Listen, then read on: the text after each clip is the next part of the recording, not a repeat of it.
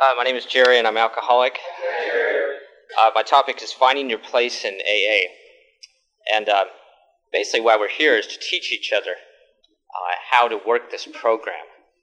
People who have been here longer than us can teach us many different things, that they have great perspective. And isolation is the biggest problem in not turning your program into a success.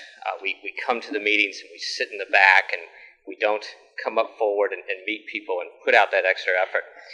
So what we recommend to a sponsee is to go to AA events outside of meetings, for example, picnics, golf tournaments, campouts, anything where you can meet people outside the typical meeting, because there's a much different social atmosphere there. It's a lot more comfortable to get to know people, and you're going to make a much more meaningful impact.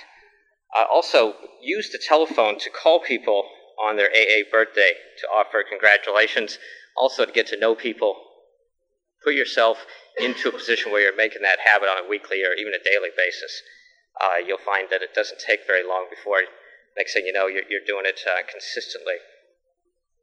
Just coming early and staying late at meetings it's another way to make an effort to get to know people. Also, paying attention to people sharing in meetings.